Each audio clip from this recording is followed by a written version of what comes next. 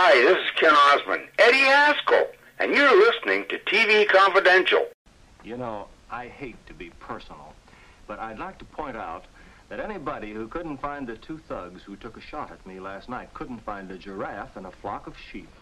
What's the idea of this hogwash in the afternoon paper? Are you trying to make a fool out of me? Why should I, when you do such a good job for yourself? A reminder that Burt Ward from Batman will join us at the top of the hour. We hope you stay tuned for that. In the meantime, Greg Ehrbar is with us for another look at recently released DVD and streaming titles that we think you'll find of interest. Greg, of course, is a two-time Grammy-nominated and multiple Addy Award-winning writer for television, animation, advertising, and publishing for Disney, Warner Brothers, and Universal. He is also co-author, along with Tim Hollis, of Mouse Tracks, the story of Walt Disney Records. You can enjoy Greg's animation spin column at cartoonresearch.com. For more information about Greg, go to gregehrbar.com. Greg, what do you have for us tonight? Oh, we have a very interesting set of movies.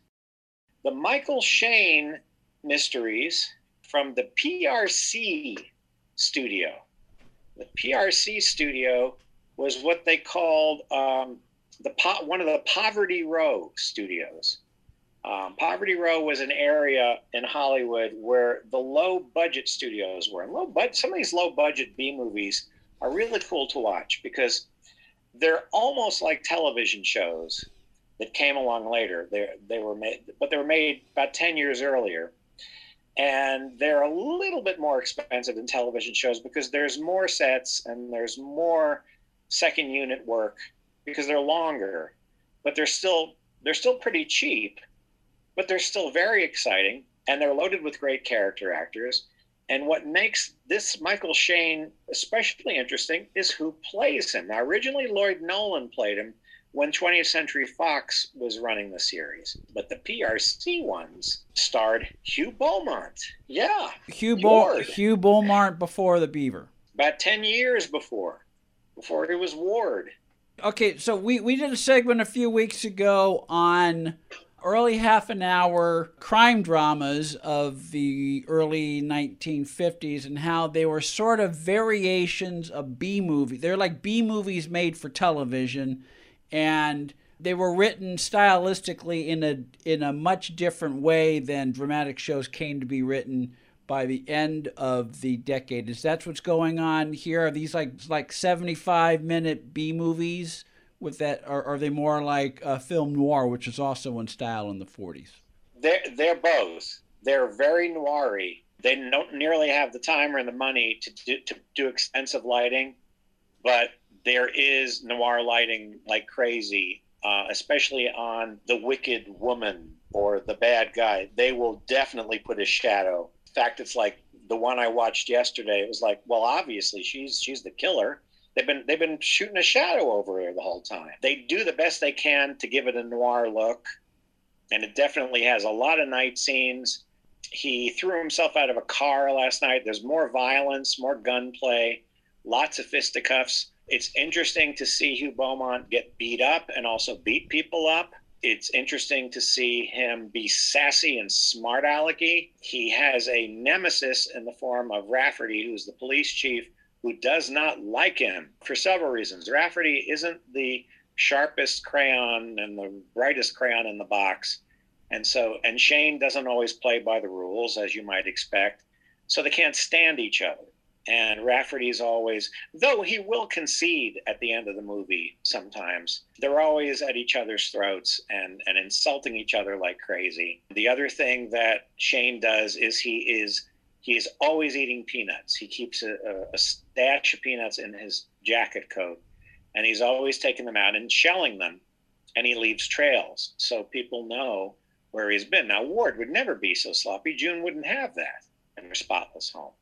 But he's a slob. He eats peanuts and leaves them wherever he goes, which also annoys other people, but also kind of sometimes it's a cue like, oh, well, we know who's been here. But he's more romantic because he has the lovely assistant who he calls Angel. Her name is actually Phyllis. She's played by 3 actresses.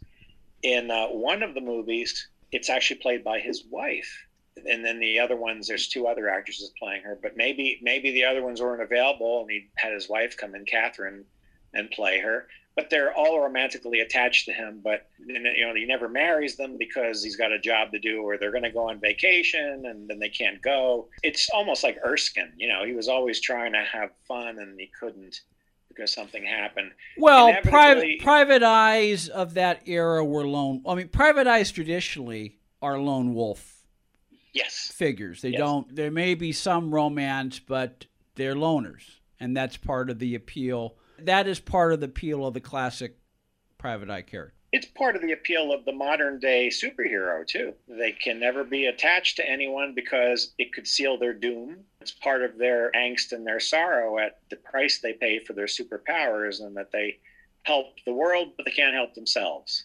It's the with great power comes great responsibility. It's a twist on that. And he, it's odd to see him act this way. It's odd to see him much. He still looks like Hugh Beaumont, but he's younger, to be sure. He's talking faster because that's what they did in those days. There's loads of that production library music, like a Superman episode, sometimes playing over and over again. They only could afford so many cues, so they're playing it over and over again. But lots of stunt work and things like that. And a good solid mystery from beginning to end. 3 on the ticket. He inevitably, it is just such gumshoe pulp novel. I remember seeing Michael Shayne books, paperbacks in the store. Inevitably somebody stumbles to the door and dies in his office. And it's like, I don't know how he made it this far. They always make it just to the office and then drop dead, And he had this luggage ticket in his hand. I have a clue. So the whole movie is about him finding these people after the luggage ticket. There's always this thing they're looking for. Do you have the ticket? And what's in it? And actually what was in it were plans for some powerful weapon that an evil government wanted. That's kind of the thing. In another case, there's one that's almost like Weekend at Bernie's, because there's a beautiful blonde who comes stumbling into his office just as he's about to go off with his girlfriend. And then she drops dead on the couch, and he has to keep hiding her, because people keep coming into the office in different places, and she's got to put her in there, and he's got to put her in there. So there is a comic element. He's very witty and sarcastic, but these move along at a pretty good pace. They're talky because they're inexpensive, and talk saves money, but they're not quite as staid and stentorian as Public Defender or even Man with a Camera. There's something in between. Public Defender was early 50s, so it's a little bit more stiff. Man with a Camera is a little looser because it's the late 50s, and it's got a little bit more action. Spend a little more money on it because it was Desilu. This is more like a movie and like a noir movie because they shoot it that way. There's more camera motion, there's more going on, but you can see, they had to cut corners and get them done. The main feature is where you're going to, you can see Hugh Beaumont doing guest roles like on Loretta Young, and he even does a couple of guest roles on Public Defender, but he's mostly, here and there in a few scenes, but here he's the star, and that's cool. And he ain't Ward, it's Ward's voice, but he's not Ward. He's a tough talking guy who has to get to the truth, and he's eating peanuts like a slob, and at one point he gets checked into an asylum, and they put him through this whole rigorous detoxing thing, and it's like, what are you doing the Ward? Well, it's not Ward.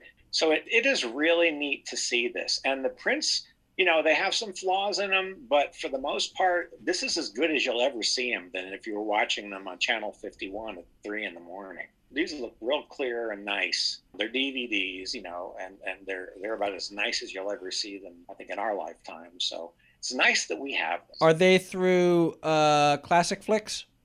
Classic Flicks, and you get 5 of them. It's the PRCs. There were 7 of the Foxes. Those aren't on here. It's just the 5 PRCs. Which PRC, those are initials. That would be why there are 3 letters. And that's, what does that stand for? I'll look it up so we know. Well, I assume Poverty Row is the P and the R. It's not Poverty Row Corporation. Yeah. It's like Producers Releasing Corporation, something like that. Well, we'll call them Poverty Row Corporation. All right, so the Michael... But it actually was a location. PRC... It actually was a location. I think I've got it up here. Producers Relation Corporation, and it was a part of Gower Street. That was where all these places were, these low budget places, and they just churned out these movies. It really is interesting to look at between the Westerns and like the Blondie movies, which are lavish compared to these. So there were the comedies and the Westerns and how they churned them out, and then how they transitioned to television, managed to do those many things. And we know, like with Superman, they shot every scene that was going to be in the chief's office at once. Right.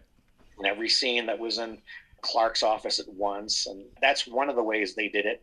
But they did that sort of thing for a lot of subsequent things. So this is part of how production history progressed. These movies are part of the DNA of the entire history of not just films, but really TV. This is like early TV in a way. All right, so this is the Michael Shayne collection of movies starring Hugh Beaumont from PRC Studios, available through our friends at ClassicFlix.com. You can read Greg Ehrbar twice a month at CartoonResearch.com. We'll be back with more TV Confidential right after this. One more item for our listeners in Southern California. We have a lot of listeners in LA who listen to us on our podcast. Grammy-nominated singer-actress Ketty Lester will share stories of her life and career Sunday, February 20th at the Hollywood Heritage Museum beginning at 2 p.m. Ketty Lester, Grammy-nominated singer-actress known around the world for her 1962 hit record Love Letters, and to fans of Little House on the Prairie as schoolteacher Hester Sue Terhune. You can meet Ketty Lester at the Hollywood Heritage Museum, 2100 North Highland Avenue in Hollywood, California, on Sunday, February 20, beginning at 2 p.m. Ketty will sign copies of her memoir, Love Letters, as well as CDs of her music. For tickets and more information, visit the events page at hollywoodheritage.org, hollywoodheritage.org. You can follow Ketty Lester on Facebook and at kettylester.com. Be part of our conversation. If you like what you hear, have thoughts on this week's program, or have an idea for a future edition of TV Confidential, we'd love to hear from you. You can email us at talk@tvconfidential.net, talk@tvconfidential.net. You can also message us at facebook.com/TV Confidential, x.com/TV Confidential, or at TV Confidential on Instagram. And if you're listening to us on the TV Confidential podcast, please be sure to hit the subscribe button. This portion of TV Confidential is brought to us by our friends at Front Porch Realty, the community of realtors in the Northern Bay Area of California that is committed to finding the solution that is best for their clients. Whether you're a first-time home buyer or looking to sell or lease your property in Northern California, call Karen Strain at 415-886-7411 or visit FrontPorchRealtyGroup.com for more information on how they can help you.